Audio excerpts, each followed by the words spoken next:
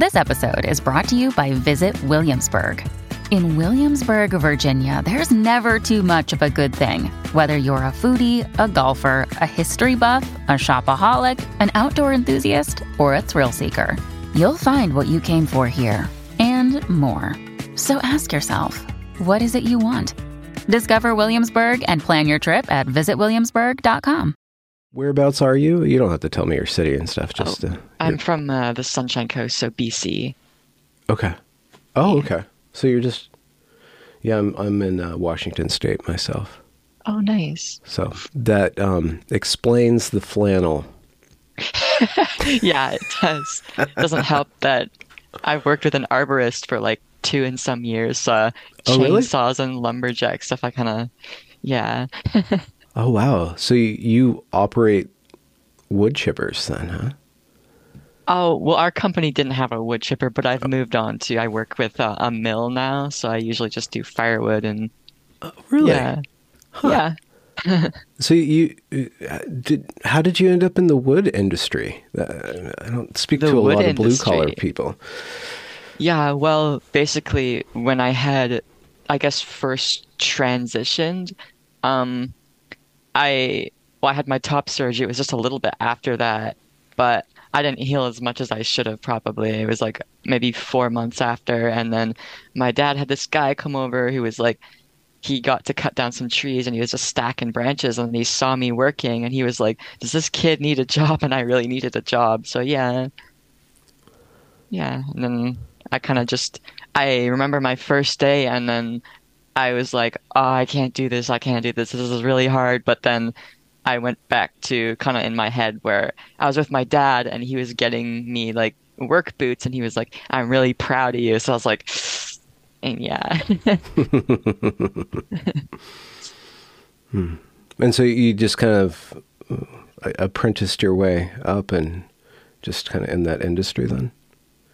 Yeah, and it's kind of funny now. Well, now I actually do mill work with my dad. So he's like a tech guy, but then he's got this mill on the side. So it's pretty fun. It's different. Hold on. That's very unique. A tech guy with a mill hobby or something? Yeah. I don't know. He got a Twin back Peaksy injury. And a little bit. yeah, he got a back injury, and then he's kind of just like, well, being physical helps him feel better instead of, you're fixing a tablet and you're hunched over it for an hour or something. So yeah. Yeah. Did you have a place you wanted to start, or you mind if I just ask questions organically? Yeah, you can ask questions, whatever is fine. There is a aspect of certain,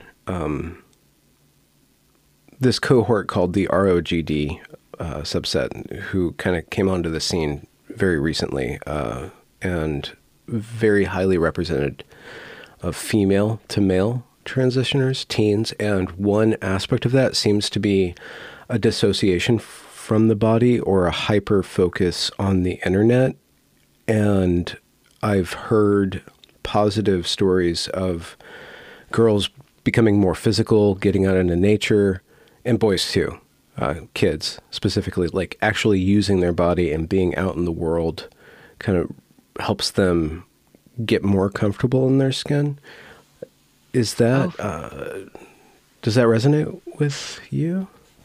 Yeah, I feel like in a way, well, I personally, I've always been an antisocial person, not because I don't like people, I love people, but I go into groups and then I hear all these different conversations and I'm trying to listen, and then I end up leaving high school, for example, with a headache, and it was just like that for me all the time, and I'd get super overwhelmed around a lot of people. But I feel like when I got working in the physical field, like there was some sense of happiness no matter who I was. It was just because I was getting out there and doing things, whereas normally I would isolate by myself. Mm-hmm. Yeah. So what's your trajectory with gender, or wrestling with identity broadly? When did that start become?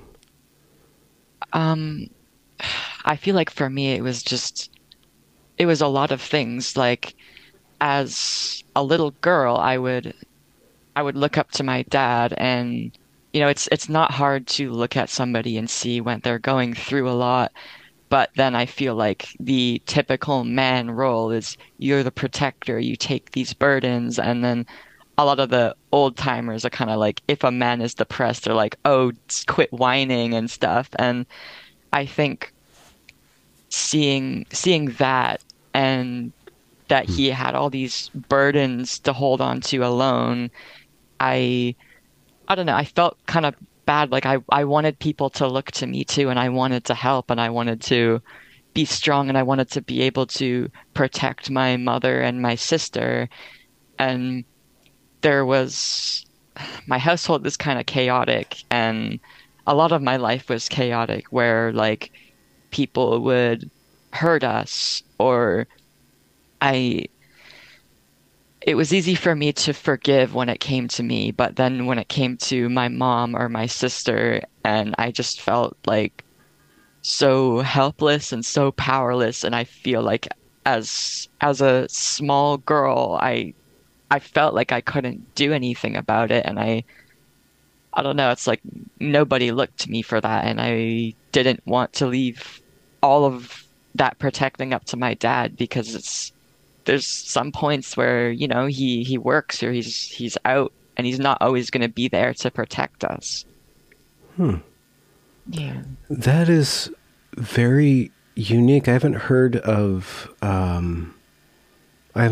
put this way, where a girl wants to adopt the male persona specifically to be a protector. Did you get into like firearms and stuff? I guess Canada's got a different. I have my non-restricted license, so yeah, Okay. Well, there we go. I feel like for me it was a combination of things, because it's like, I was always a tomboy, but then I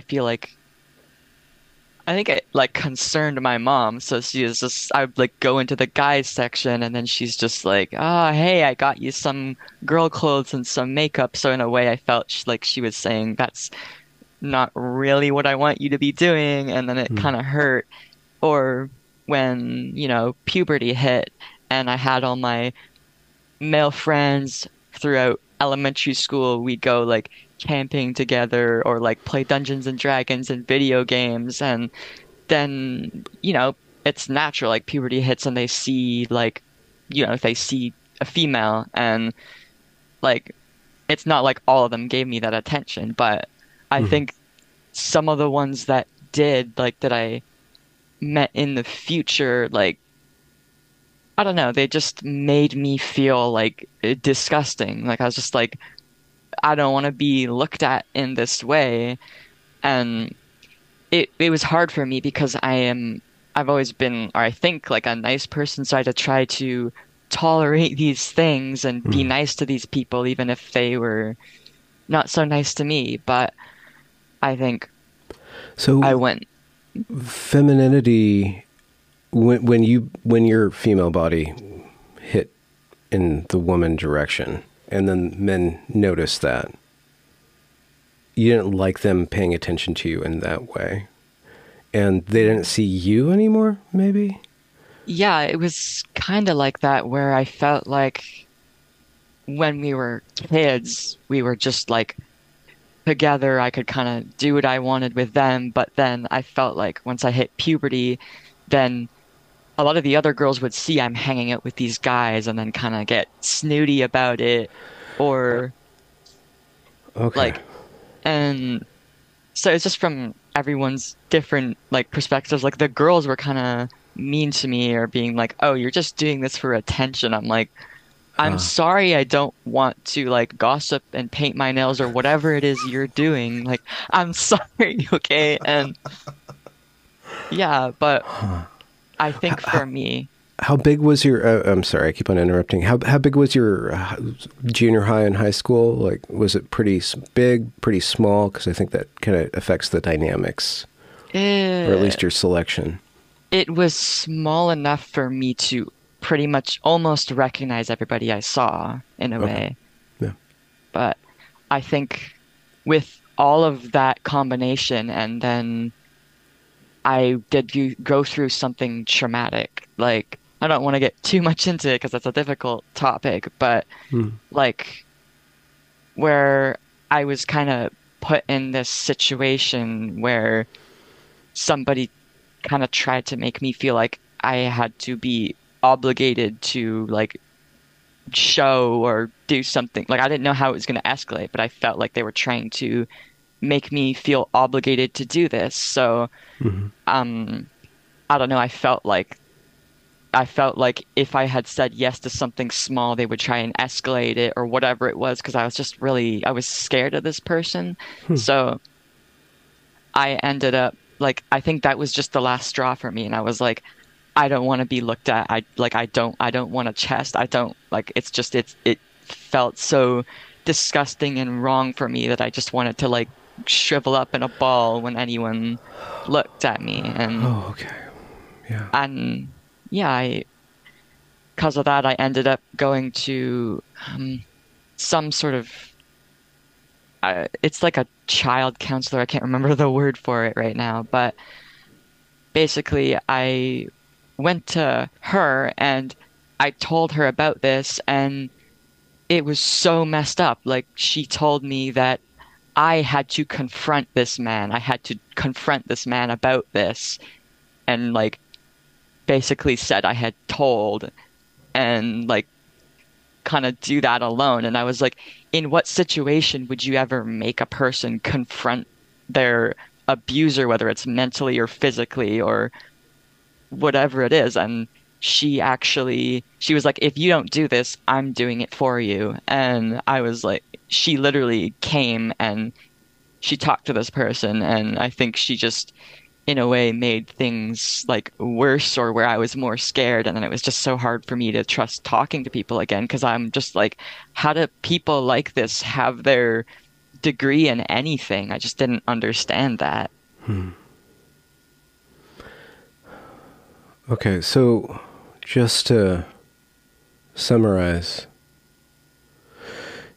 you tomboy, friend groups, male mostly, puberty hits, guys start paying attention to you differently, girls start being jealous or accusing you of being a pick-me because you're non-conforming. You also get very absorbed. It sounds like you're very absorbent of social situations, so you get overloaded. So you're really keyed into your environment. You're very sensitive, it sounds like, to social levels. And then a power dynamic develops and an abusive situation develops. And then when you seek help, the help doesn't go in a way that makes you feel safe. It increases Yeah. your feeling of I danger. mean, Yeah.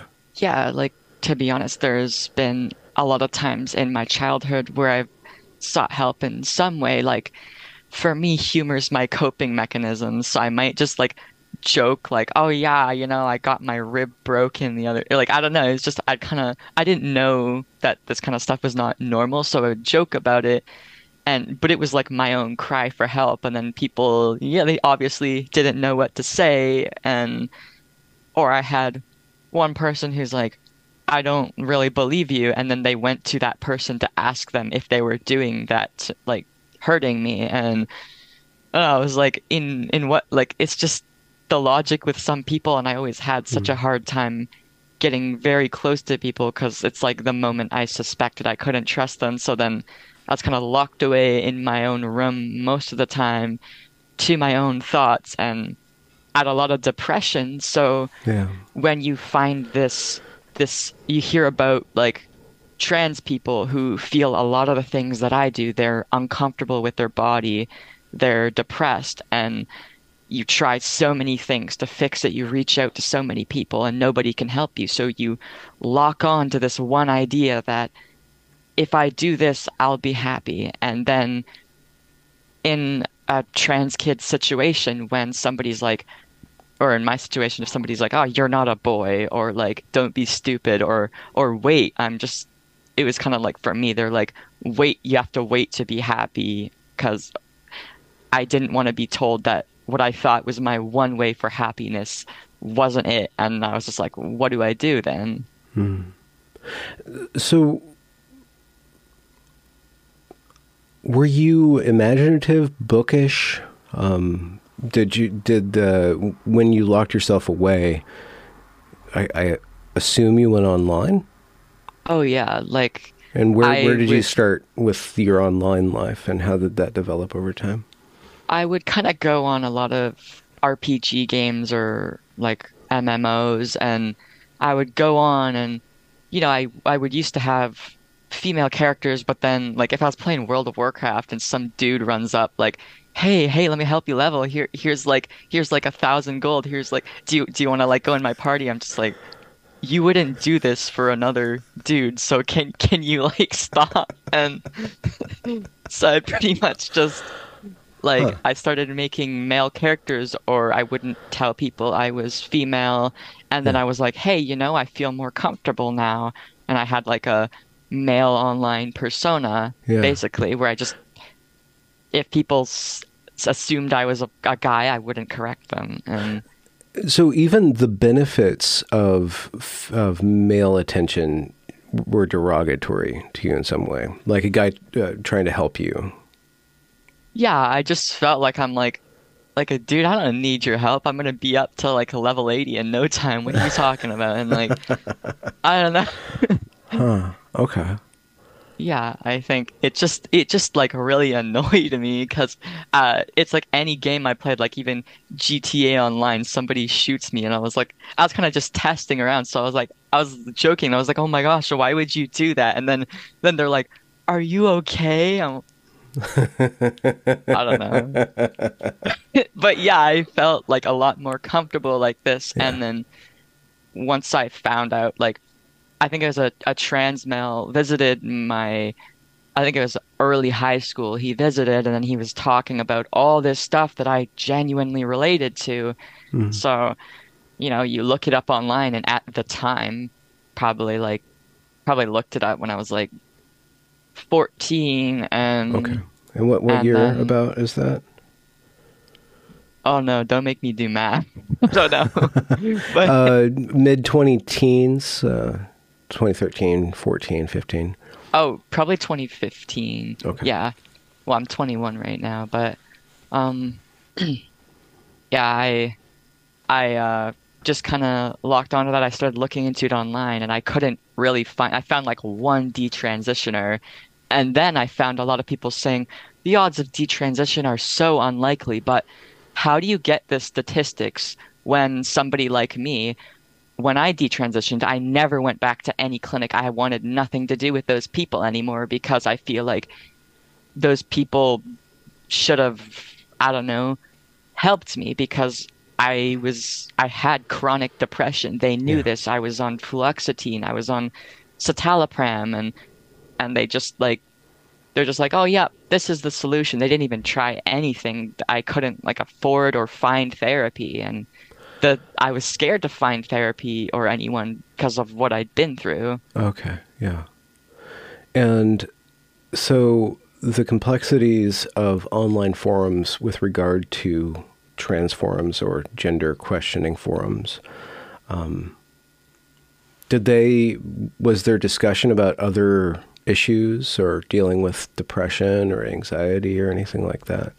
Oh Mm, yeah, yeah. honestly, there was a lot, and I feel like a lot of the times online you'll read like that depression or anxiety or whatever is feeling uncomfortable is often what gender dysphoria is, but I'm like, well, that's actually what a lot of other things are. So it's like what they describe as dysphoria is just a broad category of things, and they're like, well, this is what it is. You're a tomboy and Mm, you're uncomfortable in your own body and you don't want to be a woman. This is what it is. mhm, And mm.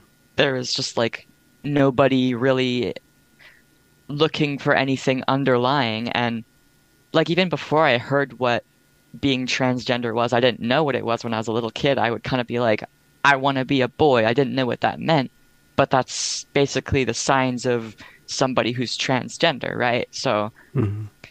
I guess I never thought I would be comfortable with myself like as I Yeah. was. Yeah. So Just to expand on, I want to be a boy. One thing that you expressed was you want to have the strength to protect your family. You don't want to be looked down upon, whether people are trying to help you or feel sorry for you. You want to have self-determination. And also, I can see that your social situations would change. You'd be in less danger because somebody wouldn't want to get something from you as a woman. What else is in that I want to be a boy? I don't know. I just like...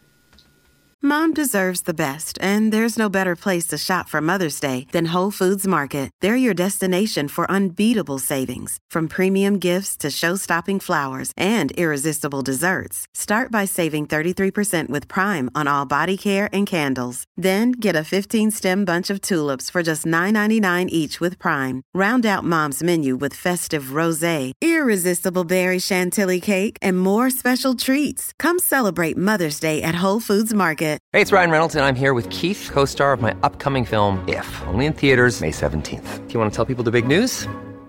All right, I'll do it. Sign up now and you'll get unlimited for $15 a month and 6 months of Paramount Plus Essential Plan on us. MintMobile.com/switch. Upfront payment of $45 equivalent to $15 per month. Unlimited over 40 gigabytes per month. Face lower speeds. Videos at 480p. Active Mint customers by 531.24 get 6 months of Paramount Plus Essential Plan. Auto renews after 6 months. Offer ends May 31st, 2024. Separate Paramount Plus registration required. Terms and conditions apply if rated PG.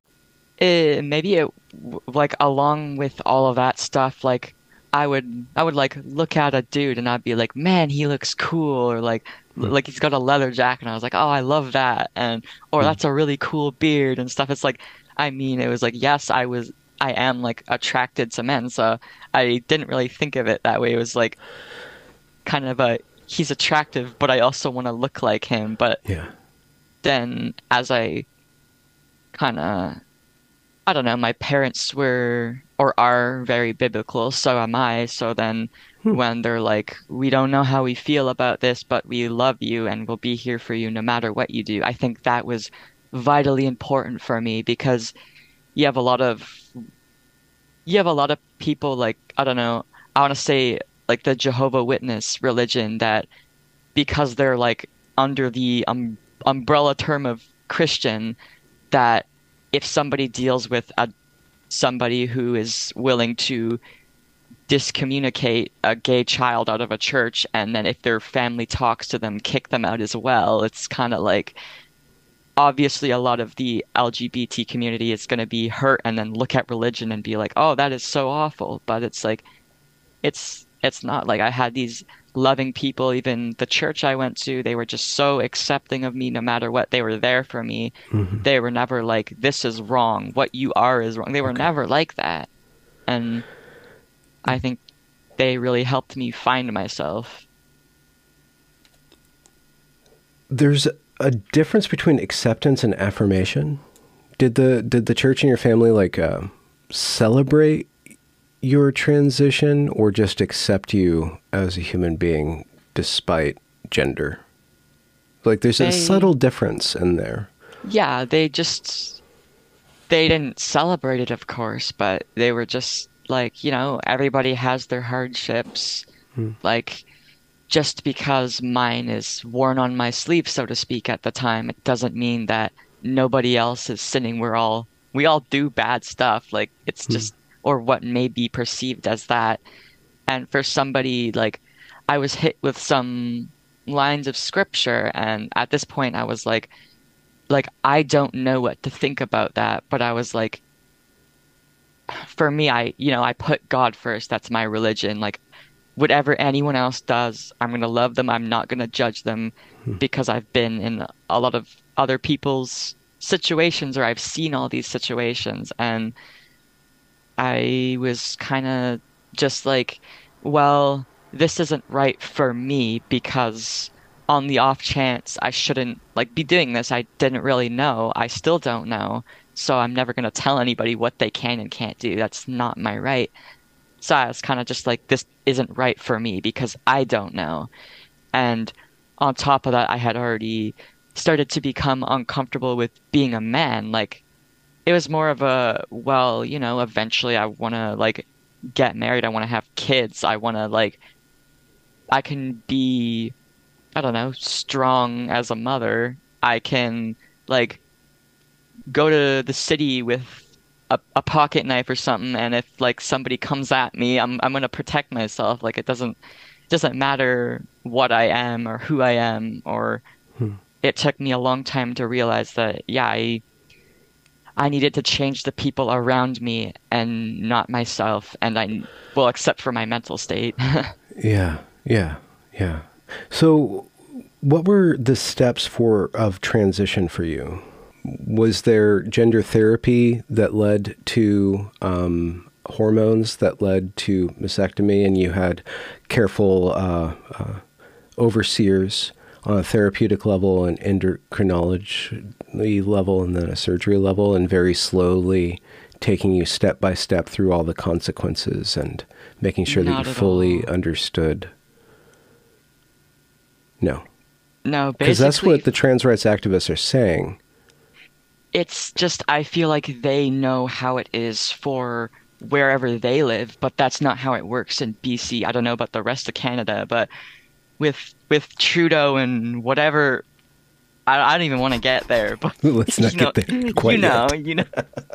Um, but basically, I kind of just to my mom, I was like, I'm trans male, or I think at this time I came out to my dad actually because my mom was out on some vacation with my sister, and I was just like, I was terrified to talk to my dad because that is the one person I don't want looking at me any differently. But he was like the most kind of, we'll go talk to people and like figure this out. But what talking to people for me was I just like my mom ended up taking me to like the Vancouver Children's Hospital, and they were like, "You're gonna need a therapist," but that's not true because I just went to a different clinic. I couldn't afford a therapist, and they didn't give it off for free for some reason. I don't really know Hmm. whether it was they couldn't find one or I couldn't find one or if it would have been covered. I don't know too much, but I went to this other clinic and just like kind of talked to this doctor. I was like, yeah, I felt like this for a long time. Like I want to be a boy. And she's kind of like, okay, okay. So, yeah, I'll refer you to a doctor. There wasn't much to that. And then I went to the doctor and he did ask me one question, which was like, are you sure your dysphoria isn't anything else? And with what they describe dysphoria as online, they don't get into the other side because they don't know, but I do. And Hmm. like, so I was kind of like, no, like I genuinely believed there wasn't, but, and I was like a very, very depressed kid. Like it even made me miss school a lot. And there was just like nobody really helped me with that. Everybody was kind of just like, oh, your depression has to be because of this. And I was like, yeah, maybe they're right.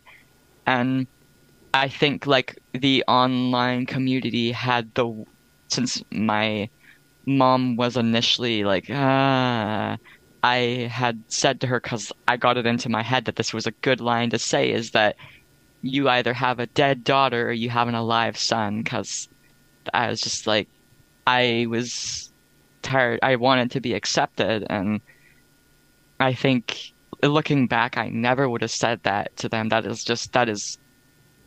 That's a not not a good thing to say because I feel like even if even if things never changed for me and I don't know, even if I was like stuck in this deep depression, I would never do that to myself because I want to be there for my family and God. And I think like, I don't know, it's, I just couldn't do that to the people I love, but I wanted to live for me as well and not Hmm. just other people because it's a tiring existence. Yeah, yeah. And you Yeah, were very certain that transition would save you. very certain Yeah. because I was like, hey, I can finally hang out with people online like I've been doing and I can be a guy. Like, I don't have to, I can just hang out with the dudes and I can be the protector and I can get stronger because on testosterone, it's way easier to get stronger. And that's kind of what I did. And yeah. So you're the endo guy or the doctor who would eventually assign you cross-sex hormones or exogenous testosterone. Oh, He asked you one question about whether or not dysphoria could have any other cause rather than a trans identity. yeah. And that was like the only question. And he's like, yeah, okay, okay. And then I left that office. I can't remember the full conversation, but that's the only question I remember. That was the only question. I left with a prescription for testosterone then and there. No And therapy. cream, patch, injection? Injection. Okay. And then I talked to, I don't know why I'm forgetting the names right now, but yeah, I talked to, at a like a youth clinic. I talked to a youth practitioner, and she kind of like got me a referral to another doctor to talk about top surgery, like a couple months in. Okay, and how old are you? I'm 21 now. I was 15 when I started testosterone, and Okay, so you were 15. Do you consider yourself, looking back at the age of 21, that 15 is old enough to make a decision such as you made? no, not at all. 'Cause I mean, like 15-year-olds get into horrible relationships, or they make mistakes, or they go out and party, and they do learn from these mistakes, but this is not the way I should have learned. This is just I don't know. I feel like, I went to that doctor, and he was like, "Oh yeah, we have a slot that's open in a month.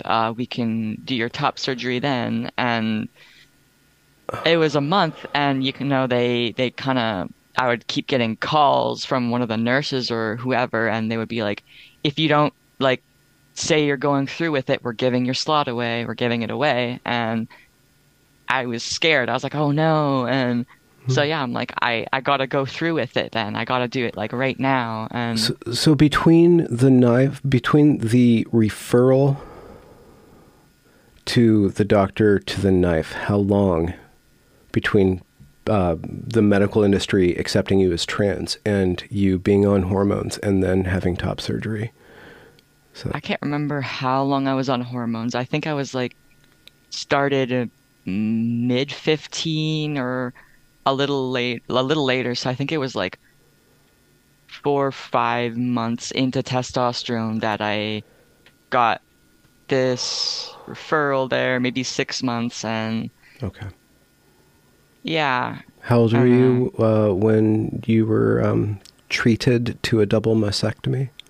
I was 16, like early 16. And yeah, I don't know. I just feel like a lot of people try to bring up these statistics that, only like less than 1% of trans people detransition. I'm like, where do you pull this out of? The government does not have that. The government doesn't want to have that. Of course they don't, because all I was to, I don't know, like maybe not to that specific doctor, but a lot of these doctors, they make bank when they do stuff like that to a person like me. And would they turn that person away if it means losing out on however many thousands they make? Mm-hmm. Well, and then, yeah, so there's pressure on them monetarily. There's probably some emotional or moral valence, or they get a moral boost because they're pioneering and championing this latest, greatest civil rights thing. There's pressure on you to fix your depression, and you only have a certain amount of slots. If you don't go through with it, you're going to lose your place. You're going to use your place. You're 15, you're 16, so your self-control, your brain is not... Yeah. And even a girl's brain is better than a boy's brain at that point of thinking in the future, of delaying gratification, but you're still under pressure. Hormones, you're still in the middle of development. Everything's rushed. It doesn't sound like There's watchful waiting. It doesn't sound like anybody's being patient. It doesn't sound like your parents had the education. And at that point in time, I'm not blaming them at all. I don't mean to blame them at all, but there's not a lot of awareness at that point in time. Just right now, there's barely getting off the ground, enough awareness and resources for parents to look at the nuance of this situation. So everybody at this point in time is kind of in the dark and being rushed through this process, and you're at the center of it. Yeah, and I think the thing is about parents here, like I've gotten some people being like, well, where are the parents? And I'm like, here, it doesn't matter if a parent is like, no, you're not doing this, or kept referring to me as she and her and Sarah, because they will put that parent in jail and they will take the kid away. So they have to, if they want to fight against it, do it very cautiously, because if the outside community is like, oh, that's so awful, they'd ever like not accept you for who you are, we're here for you. And I even had a few friends like, or their parents be like, you can stay with us while you're going through this, like you don't have to stay with them and stuff like that. And I feel like I'm very glad I didn't go through with that, because part of me was like, I was sad. Like, I mean, they loved me unconditionally. I know that, but I was also sad because I felt like this is the only way I'm going to be happy. Why can't they be happy for me? Because I thought that I had tried everything.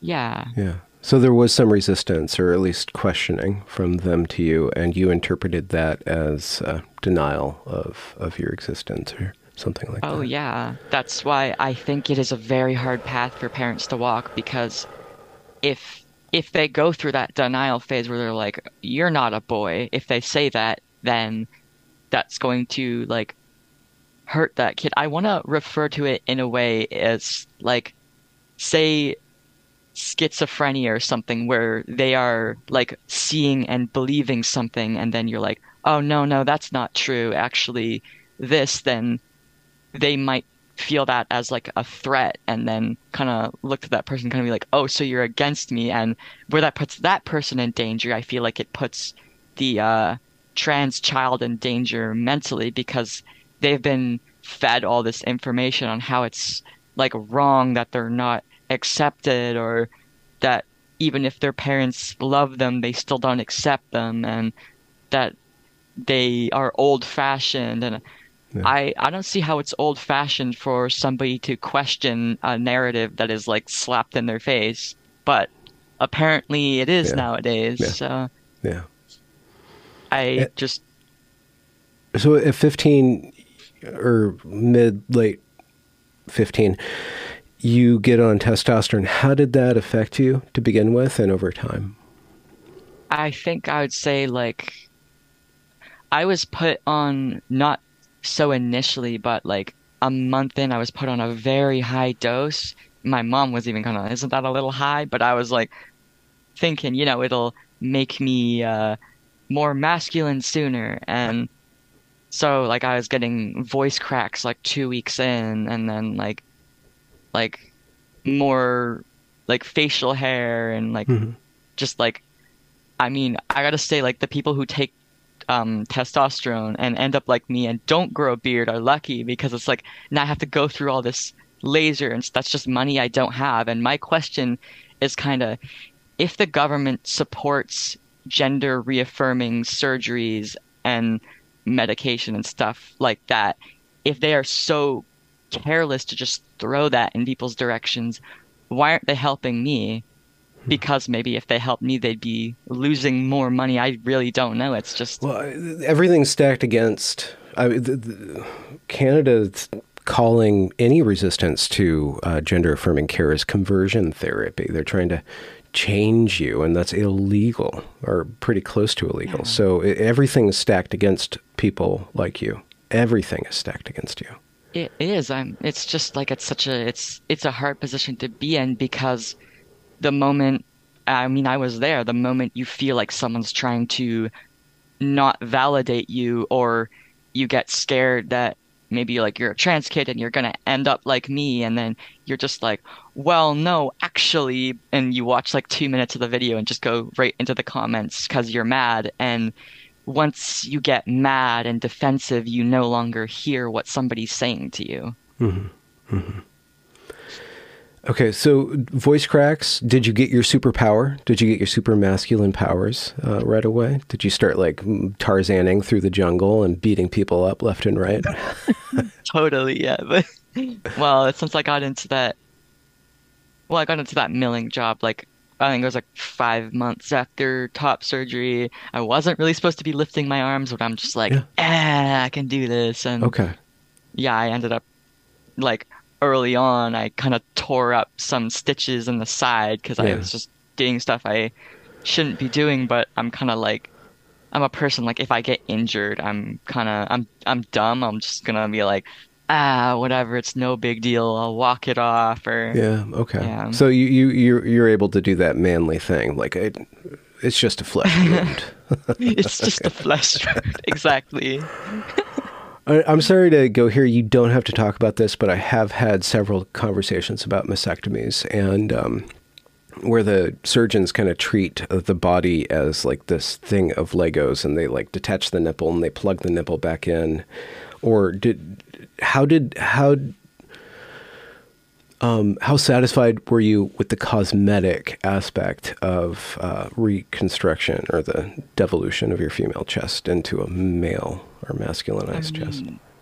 At the time, like, pretty satisfied. Like, any of the stretched out scars are my fault because of like the reaching and the doing what I shouldn't have done. But I don't know. I'm obviously like if I could go back, I would never have done that. Yeah. Because It's changed over time, but was it, I guess, aside from your exertion, did they do a good job on their end of that? I think the people I went to, I think they did a good job. Okay. Which I'm fortunate enough for that because I feel like a lot of people have a lot of butchered, botched up surgeries and stuff. So when you get into work and you get into lumberjacking around Monty Python style or not, how does your mental health change? And how does your attitude toward yourself change when you're engaged with trees and physical labor? I think like when I'm doing all these activities, I'm not really focused on what's going on inside my head. I'm more like honed in on the job, or I'm happy because I'm doing something I love. And I love chainsaws, and there's honestly when there's like a tree that's dying and you gotta fall it, like I love roping it down because you gotta like sprint out of there. Like I've almost been hit like once or twice, but it's still like really fun. I like the adrenaline of it. So yeah, I don't know, like the activity made me feel happy, but then I was kind of a person who was like, wait a minute, I prefer being at work and I prefer not thinking. So I'm like, there's still some mental things going on there. And like, that's kind of around the time I stopped taking fluoxetine, especially because it would give me headaches all the time. And that's a antidepressant, or that's an antidepressant. Okay. Yeah. Or it's kind of like for anxiety as well. And I don't know, I just didn't feel like me. And I think that's when those problems that happy pill buried kind of came up, as well as I guess the gender thing came up as well then, where I was like, yeah, I like hanging out with my homies, but I was like, wait, like, what if I like one of them and then I'm no longer seen as a female? Wait a minute. Do I want to be seen as a female? And I was like, wait. So I kind of got into this situation where I was just like looking back on it, and I was like, I never needed to change. I could have just been a tomboy. I should have just done the things that I love to do, and the people around me shouldn't have hinted or told me that it's not okay or made me feel bad for it, or excluded me from any activities just because it was like a manly thing or whatever. Mm-hmm. Another day is here, and you're ready for it. What to wear? Check. Breakfast, lunch, and dinner? Check. Planning for what's next and how to save for it? That's where Bank of America can help. For your financial to-dos, Bank of America has experts ready to help get you closer to your goals. Get started at one of our local financial centers or 24/7 in our mobile banking app. Find a location near you at bankofamerica.com/talktous. What would you like the power to do? Mobile banking requires downloading the app and is only available for select devices. Message and data rates may apply. Bank of America N.A., member FDIC. So you go off what you called the happy pill, and it seems like your thoughts you were able to look in directions that you didn't want to look in, or that you hadn't yet processed, and you started to process these things that were underlying your depression, because that drug that was dampening the depression was also dampening the source of the depression, and once that drug lifted, you were able to start to exactly think through like all this stuff. Okay. not only that, but when you have your emotions and your heart set on something, that's an in the moment thing. So you're like wrapped around this, and sometimes the heart will blind you, and it just like takes away your logic. So you're no longer thinking like somebody out of your situation would, where they're on the outside looking in. And then once you lock in on that, you don't want to hear what they say. Even if you do hear it, you're not really hearing it, because you're like, how could this feeling change? And the feelings did start to change. They did start to change. And you weren't necessarily as much online anymore. So you weren't being reinforced in your thinking by internet communities. Well, actually, I guess I was more or less not part of those communities because I didn't really fit into the entire narrative that a lot of them had, where it was just, for me, when I worked as a man, like I made it nobody's business that I wasn't a cis man, and I just like did my thing, and I didn't necessarily like the idea of like going to pride parades, because I'm just like, I don't like that attention. Like, you know, you don't get congratulated for being a straight man or whatever. And it's like, even now I think straight men like are targeted hardcore right now. And then we should have a beard pride parade, or at least a beard pride day. Jeez. We don't get a single day. It's just like, I feel it's weird when people have these double standards where they're like, I don't know, if they're a trans person and they're like, oh, I'm the minority, nobody cares about me. And then suddenly a detransitioner is the minority, and they're just like, there's only like 1% of us or less that are you. Like, stop talking, stop getting attention. And it's just weird, because it's like, I don't know. Yeah, that attitude has exploded this week on Twitter as a female to male trans man just makes a simple video about the hair loss that they are experiencing, and that goes viral, and then gets picked up by all of the people who've made their careers on influencing in one specific direction, and the abuse and the dogpiling on is worse than anything that's the cis community has done against the trans community. Exactly. It's totally just overboard bullying. Yeah. It's ridiculous. You know, I thought that when J.K. Rowling did that and they dogpiled on her, that this would be kind of a wake up call. Like this activist group does not have civility in mind, is not seeking acceptance. They're seeking power. But it seems like they just can get away with it and get away with it and get away with it. So I've given up thinking that anybody's going to peak the world.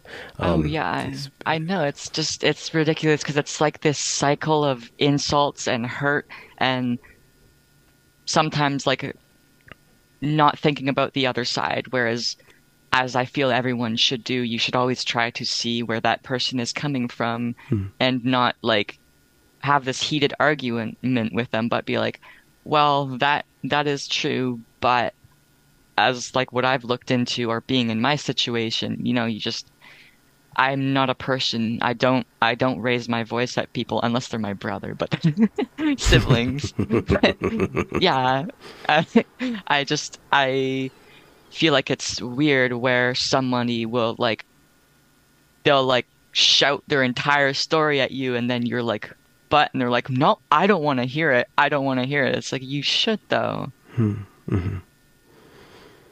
So when did the thought pop into your head? I think you kind of hinted at this, that you wanted to detransition. So you stopped with the fluvoxamine, and you start thinking, and then when did you start thinking, well, what's up with this testosterone stuff? Like what's the path of doubt into desistance for you? I think it was maybe I think I was around 19 or 20. No, I was maybe early 20s when I got off of fluoxetine. And because I had realized like I am sleeping to work, to eat, to sleep, to work. And it was like that's all I had in my life. And I was kind of just like, there's something going on mentally, even like if I'm the happiest when I'm busy, so I can't think.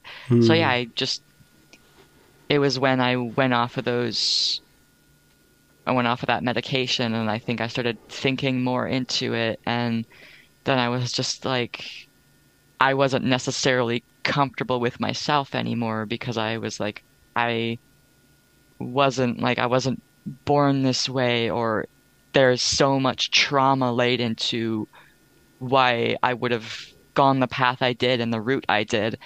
And I just think it is so dangerous of them to be wanting to tell little kids about this kind of stuff, because I don't think you should leave it up to a teacher, because when you explain stuff like this, you have to be very careful, because if you tell little Jimmy, who likes sparkles and likes to dye his hair, if you tell him that, well, you might be a boy, you might be a girl, or you might be something else, you never know.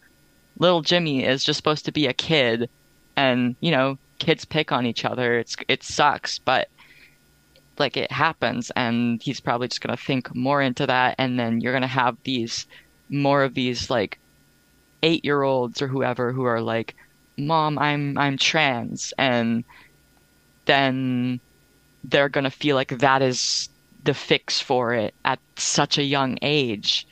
And I don't know, I feel like there is a fine line between raising awareness and indoctrination, because these little kids, I don't know, they can't like comprehend stuff like that. Mm-hmm. And I mean, I couldn't at 15 really without going through extensive therapy, which I didn't, and I couldn't because there's just so many people in that field that are like just there because you're a paycheck to them, or I don't really know. Mm-hmm. Mm-hmm.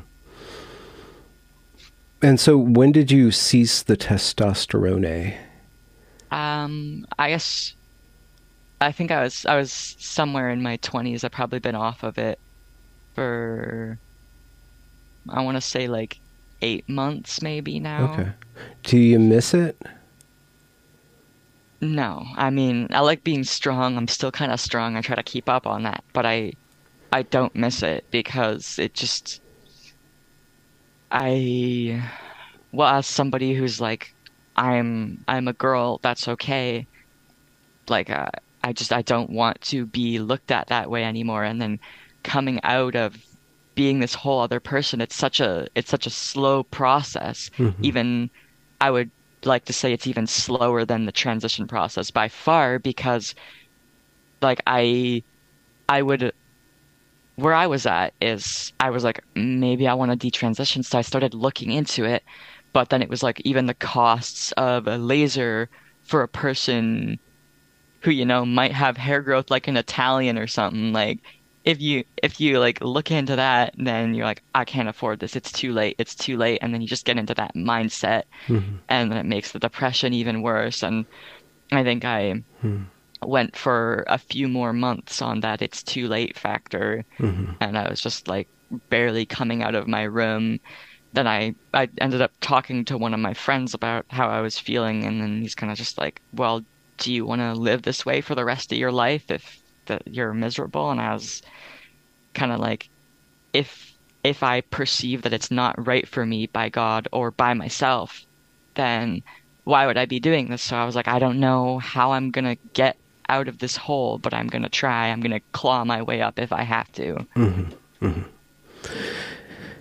And did you find any resources online for detransition? No, I pretty much found the detrans Reddit. I heard it was taken down, but then it's like back up, I think. And it was pretty much just people like crying for help or banding together because nobody else was helping them. And it was pretty much people just telling their story and being like, here's where I'm at. I'm miserable. I wish I never went through this. Yeah. I feel so alone. And it was just, they're left at that. Mm-hmm. And that wasn't uplifting for you or helpful? No, it was like even looking into help, I was like, there's nothing. Like I couldn't find anything. And it was just like I was trying to work this job with like a man who believed I was a cis man, and we're all like hoi boy buddy buddy, and then kind of like he eventually figured out I wasn't, but it was like man, I admire you for working with an old fart like me, and but the detransitioning was like awkward on both ends probably, because I mean you got to know me this way, you're like an old dude, and yeah, he's kind of like an uncle to me, but I was just like, it was really hard for me to want to be out there in the world, like detransitioning, when I didn't want to have to like ask him and be like, change my pronouns, you have to call me this, when I didn't necessarily feel like I was presentable or feminine enough yet. And it was just like, I just was like, oh my gosh, can I just isolate for like at least 6 months while I'm going through this detransition? But I had to work a lot to even afford any of the laser I was going through, and then any surgeries or whatever, like a voice surgery or chest surgery. I don't even know what you can do if you get bottom surgery. Like I don't, because I haven't, but it's just 5 years on testosterone does have an effect on the female reproductive system. And I am sorry to ask, but you don't have to answer, any atrophy there? Did your period stop, and has it come back online? And did your relationship to that part of your life change? It did stop while I was on testosterone. Like before, I didn't remember this and like my first interview, but I had been taking like the Depo-Provera shot or something, it was like supposed to regulate your periods or something. Okay. And it didn't do that for me. I was bleeding for like 3 months straight, dude. Like it was just, and I think because of that, I was just like, just put me on the testosterone already. Like I was just like, this is awful. Like I don't want to be out in public. Like I'm hurting all the time. And okay. So yeah, your reproductive system before transition was already stressful for you. Yeah, like before that, I would get like such painful cycles that I would have to go to the hospital for like morphine because of it, like to the point I was screaming and agonizing pain. And have you looked into or been diagnosed with polycystic ovary syndrome? I don't really know. Like I did go and get a scan on it, and they said I had like a bit of a bicornuate uterus, which is supposed to cause some pain, but I didn't know if that was the full extent of it. Okay. And I had it where I'd have to lay there and do nothing. And I think I especially like hated being a woman if I had to do that like every month, and then it would affect my work, because I had a point where I was working this job and then I was like, man, I can't come in, like, and he was kind of just like, well, suck it up. And I got so mad because I'm like I feel like somebody's stabbing me with a knife right now, and you're telling me to suck it up, and I'm on like all these painkillers, and I hated especially that about being a woman. And Okay. well, now that I've been off of it, like 3 months off, and then I started that again, and it's like, I don't know. I hope it doesn't get as bad as it did. Like, I hope, but I don't know. Just to clarify, so you were on Depo-Provera, which was to help you regulate your period before the testosterone. When you got on testosterone, you stopped having a period, which is probably kind of a relief. And now that you stopped testosterone, you have to go back and kind of manage that. Yeah, I mean, I'm kind of like, hey, I got 5 years off of it. Like, I'm not complaining in that way, but it was just like, I don't know, being put on this shot where she would keep like giving me it once a month, and then for like maybe it was like 3-4 months, I can't remember, but she was like, oh, it's got to stop soon. It's got to stop soon. But then I was just being put through this whole time going through something I hated and put me in pain. And then, so yeah, it was like torture. And I was like, okay, I need the testosterone now. Like, okay. So we do know that the doctor asked you if your dysphoria could have to do with anything else. And you didn't think to mention, or they didn't think to look into your distressing menstrual cycle. Did anybody bring that up and talk to you? Nobody brought that up. Like, I didn't think to bring it up. I just thought it was one of the bonuses. I was like, oh, I'm happy I don't have that anymore. Oh, wow. Okay. As a kid, so I didn't really like put much thought into that. I was like, oh, that's a relief. Yeah. And they didn't think to bring that up. no, it's just because, once you're sent through like a network of people, they know they're not updated, or the doctors don't think to update each other with what's counselors, like youth clinics, doctors. It's just like all these people that they probably wouldn't think anything could be related either if they don't know much about it. Okay. I mean, I feel like nobody knows much about it. Do you have did you have a general practitioner? I guess you're in BC, so you guys do have socialized medicine. Did you have a GP that followed you and would be the point person for all of your data, your entire medical history? I had a youth practitioner that I went to. Okay. And did she interface with the gender doctors at all? To your knowledge? I think she pretty much just sent referrals. I don't know if she said anything to them. Okay. But yeah. Okay. All right. So just to wrap up that part of the conversation, how has your body been okay to you?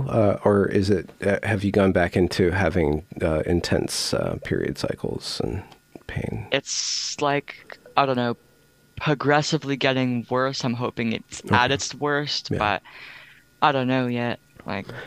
I just am about to publish an interview with a woman who had or has polycystic ovary syndrome, which is her symptoms match up directly with yours. And I've also spoken with women with endometriosis, which is incredibly painful too, where the uterine lining starts to populate the rest of the torso cavity and then just floods the body with a bunch of fluid. So you might want, I might suggest finding yourself a dedicated, knowledgeable and wise gynecologist or whatever that person would be called to manage that. Goodness. I'm so sorry for all of your burdens. I don't know. I'm in a way, I'm trying to look at the bright side of things, as a person who tries to take all the outlook I gather on things. I'm glad to be able to share that, to try and help people. And, it's like, if they're angry at me, if they hate me for it, I have nothing but love for these people because I just want to help. That's all I want to do. So you said you're a scriptural person and you've indicated that you have a faith and a belief. How has that developed over time, over this since puberty up till now? How has that been with you, or a part of your life that has helped you, or that you've struggled or wrestled with, I guess is the term? Well, I think I mean, when I was younger, I did believe there was something out there. My family did, but we didn't look too much into it until like maybe like 12 years ago or something. My parents started they they got pulled into the Jehovah's Witness community, and like I guess some of the lessons they were taught there, like where it was I, I don't, I just want to say it's in some ways it's almost like indoctrination itself, because for somebody that loves me to ever say to me that, like, no, we're probably going to hell, for that to be said, that's like a scarring thing. And at one point this had been said, and I think it was out of fear. Like it was out of fear, not that like they would ever, but They weren't yeah, like, damning you. They were just afraid for your soul. yeah. Kind of thing. And I think going like dealing with people who I thought, not specifically my parents, but I thought like I'm not welcome at this church. Like if I go here, they're gonna kick me out, and I'm gonna like try and have this family here, but it's gonna hurt all the more when I lose more people like I did going into my transition. Hmm. And then they kind of my parents stopped with that church when when they looked into more what being a Jehovah Witness meant. And then you're like, I think it's like you got to swear allegiance to the Pope, but in the Bible it's like, do not put your faith in man, which is like that's a man. And then like, do not judge unless you want to be judged. And it's Hmm. like kicking somebody out of a church. I don't think, for me, when I look at religion, I'm like, Jesus would never turn somebody away, and that is what is being done there. So that's why I kind of did turn away from religion at that point and turn more to the community that loved and accepted me. And then, once they like researched more, and they're like, well, we can't swear allegiance to the Pope because he's a human. And I was like, yeah. And then they kind of just, we all found another church that I went to as when I was trans, and I felt like welcome there. And I Hmm. think then I started to look more into that, because it's just like I had this belief, but I couldn't say I was like happy with the people that shared it at that time. Hmm. Hmm. And has your belief assisted you in kind of sorting things out over the last year? Yeah, like I wouldn't want to say, because I know a lot of people would be like, oh, that's why she detransitioned, or she's brainwashed by the Bible or something. But I'm like, that's not it. That's just Hmm. my religion is just like, if I'm living in a way I already don't want to live, and then I'm like not sure, why would I continue doing it? So Hmm. yeah, it has helped me through this a lot, because there's this one quote, I think, was it, I don't want to say, it's like Psalms 34:18, and it's kind of like the Lord is there for the brokenhearted, and like, yeah. And I think that's kind of who I want to be. I want to be there for the brokenhearted, because I know what it's like to be that way. And I think that was a powerful message to me. And Hmm. yeah. So what prompted you to go public? Um, Seems like you're a pretty private person, and all of a sudden you kind of got a little bit of attention in the last couple weeks. I think it was like my church at this point was kind of like, oh, well, why is he at the time like not showing up anymore? And it was because I think part of me felt like I was trying to detransition. I didn't want to be out in public and then have to explain everything, because it was just so hard for me as it was, because I didn't know what I was gonna do. And I just felt so hopeless. But I think it got around the church there, and then they actually like started to try and help me too. And then I got connected to Lauren through that. And I just remember like I went to this church camp, and I was like, just so miserable because I'd been through a lot in that month, even transition or detransition aside. And I was just like, just hopeless. And then I had somebody approach me who's like, hey, I know somebody who's a YouTuber and she wants to help you. And that was just like, that's something I had like prayed for and hoped for. And I finally had that. And I just like, I didn't really know him, but I hugged him because I was like, this is family. Like, yeah. And yeah, I think it was easier for me to go out and do that because I was like, it has been so hard for me. Like, if I didn't have parents that I felt loved me unconditionally, I wouldn't be here right now. Like, I think even with my faith, I wasn't strong enough in it at that time. And I was in such a dark place and I was like suicidal where I was just like, I don't want to live anymore. I'm tired of living for everybody else.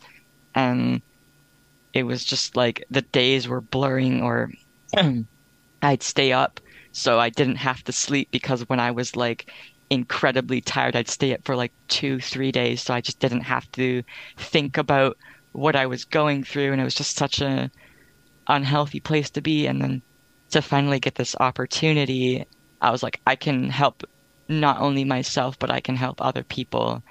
And that's what I love doing. Like I never knew how to deal with my own trauma and my own problems because it's more easier on an outside perspective to help other people. So I'd focus on them. And then once they were happy, I was like, wait, what do I do now? And yeah, but I think in helping people who care about me and want to help me back, like they have done more than I could ever explain in helping me feel happy and like I don't need all these little things to make me feel like me again. Like I'm never going to be as I was, but I'm going to be who I am now, and I have gone through a lot of things that I will not and have not let me turn me into a bitter person. So where are you now then? Where do you think you're at? Where do you think you're headed? Where I'm headed? I don't really know. I've learned to look at things one step at a time instead of looking at the big picture, because that's what I've always done. And then I just shut down and I'm just like, I can't do this. So people are just kind of helping me, like, it's as I said to them, they're saying to me, like, it's not too late. You can get through this. You have people here that might not know you, but they love you. And it's just, yeah, it's just like, I've had so many toxic people who would just walk over me like a rug in my life. And to have the hand that I extend handed back to me is like mind-blowing. And I feel like I can take on anything right now. Sometimes the depression might bounce back. It's normal, but I feel like I have people that I didn't have before. So one day at a time then. Yeah, exactly. Yeah. That's all you really can do. Well, do you have any desire to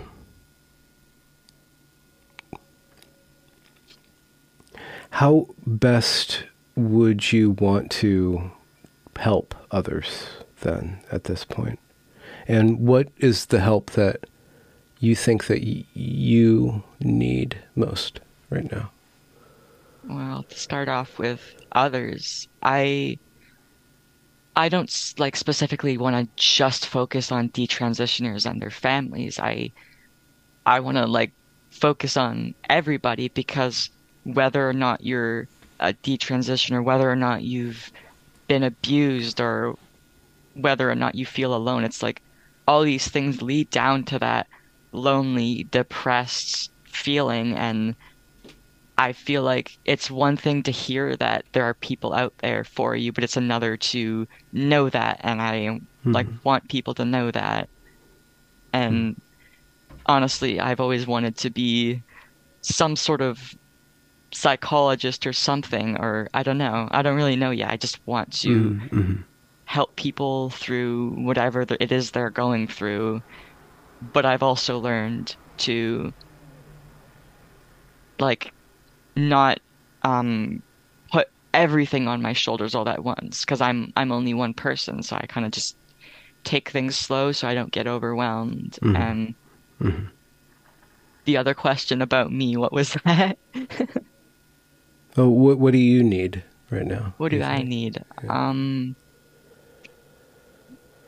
I don't really know. That's something I just wanna be me again, like, or feel like outwardly, because that's still something I struggle with. Like, I'll go in public and I'm like, or I talk to my friends on Discord. I'm like, is my voice not deep enough? Or like, I'm glad this camera's not HD or whatever, because I still, you still got the like the facial kind of hair or whatever that you got to deal with, and then I'm like, oh my gosh, do I have to like, I just want like one day at a time. I'm going through that process, and it's just like I'm so glad that I still feel overwhelmed with it, but it's not to the point where I'm like, I can't afford this. Yeah. So I think. Well, you got to be careful with. You only have so much mental energy, so spending too much being worried about what other people think. You need to spend some. Yeah. But it could be easy for certain personalities to spend too much, and then you don't have left over to do much else. I think I'm a lot better with that. Like if somebody says something that I can easily like counterbalance with some of my own knowledge that I've come to have, it doesn't bother me at all. Or if somebody says something rude, I'm like, well, what are they going through? Maybe they're bunching me in with like all the other crazy ideologies that are going on right now, and it's stressful. It is.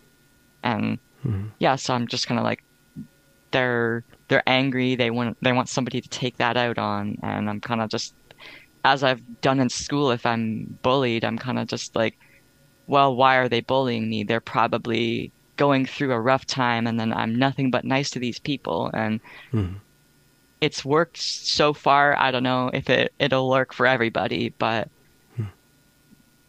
yeah, a lot of these people are hurting, and they just need somebody, and they take it out in the wrong way. So what do you do that's just pure fun, just pure delight in your life right now? Well, aside from a bit of gaming, I've been getting back into Elder Scrolls Online and Dungeon Defenders too. Okay. I don't know. I kind of just like listen to music, or I go out on night walks, or just stuff like that. I don't know. I like nighttime a lot more, so I'm like out there and just. Are you north enough to see the Northern Lights? I'm not. I wish. Yeah. But yeah, I don't know. I think it's peaceful. I'm a peaceful person who, it's like, I don't like feeling lonely, but I do enjoy having that alone time where I can just think or listen to music. I especially like a lot of music where I can relate, or it's like a story in itself or something, or, if you know that the singer or a band member has been through a lot. Those are like, I don't know. I just like thinking about other people and their struggles and how far they've come, and it's like inspiration to me. Well, Sarah, what do you plan on? Do you think you'll be active on the internet, or if people want to connect with you, do you think that you'll be there on an internet level, or you want to kind of focus on people in real life, you think? I think a little bit of both, because I did have a problem where I would just stay in my room, and it was unhealthy for me, like no matter who I was talking to, because I was still just in there not doing anything, and then I would kind of just not really want to come out. And I don't think I'll slip back into that, but I'm afraid that I might sometimes, or it's a possibility. So I'm trying to find a balance of going out and talking to people because I really would like to talk to people because I was depressed and isolating for 2 years before the lockdown even happened. So that was like Oh yeah. 4 years of isolation besides school Oh, and wow. work, and Yeah. it's like I'm still going kind of crazy from that. Yeah. Yeah. Yeah. Yeah. I keep on forgetting that we had 2 years of no society. Or Oh yeah. close to that. Yeah. Well, Sarah, thank you so much for joining me and sharing with me your story. I had another question. It disappeared. I hate when that disappeared. happens. So thank you so much. Do you want to plug your Twitter is where I found you. Did you want to plug any of your other socials? Well, I've got like my Twitter and my Discord, and I think my Gmail on Lauren's video as well. Okay. So Yeah. just any of that's fine. I don't have much. I never really liked social media except for, I'd have the occasional friends who's like, you should get this to reach out to me. I'm like, okay. Yeah. Yeah. Well, cool. Thank you so much for joining me. And thank you for having me. I appreciate it so much. Absolutely. Let me stop the recording and we can chat.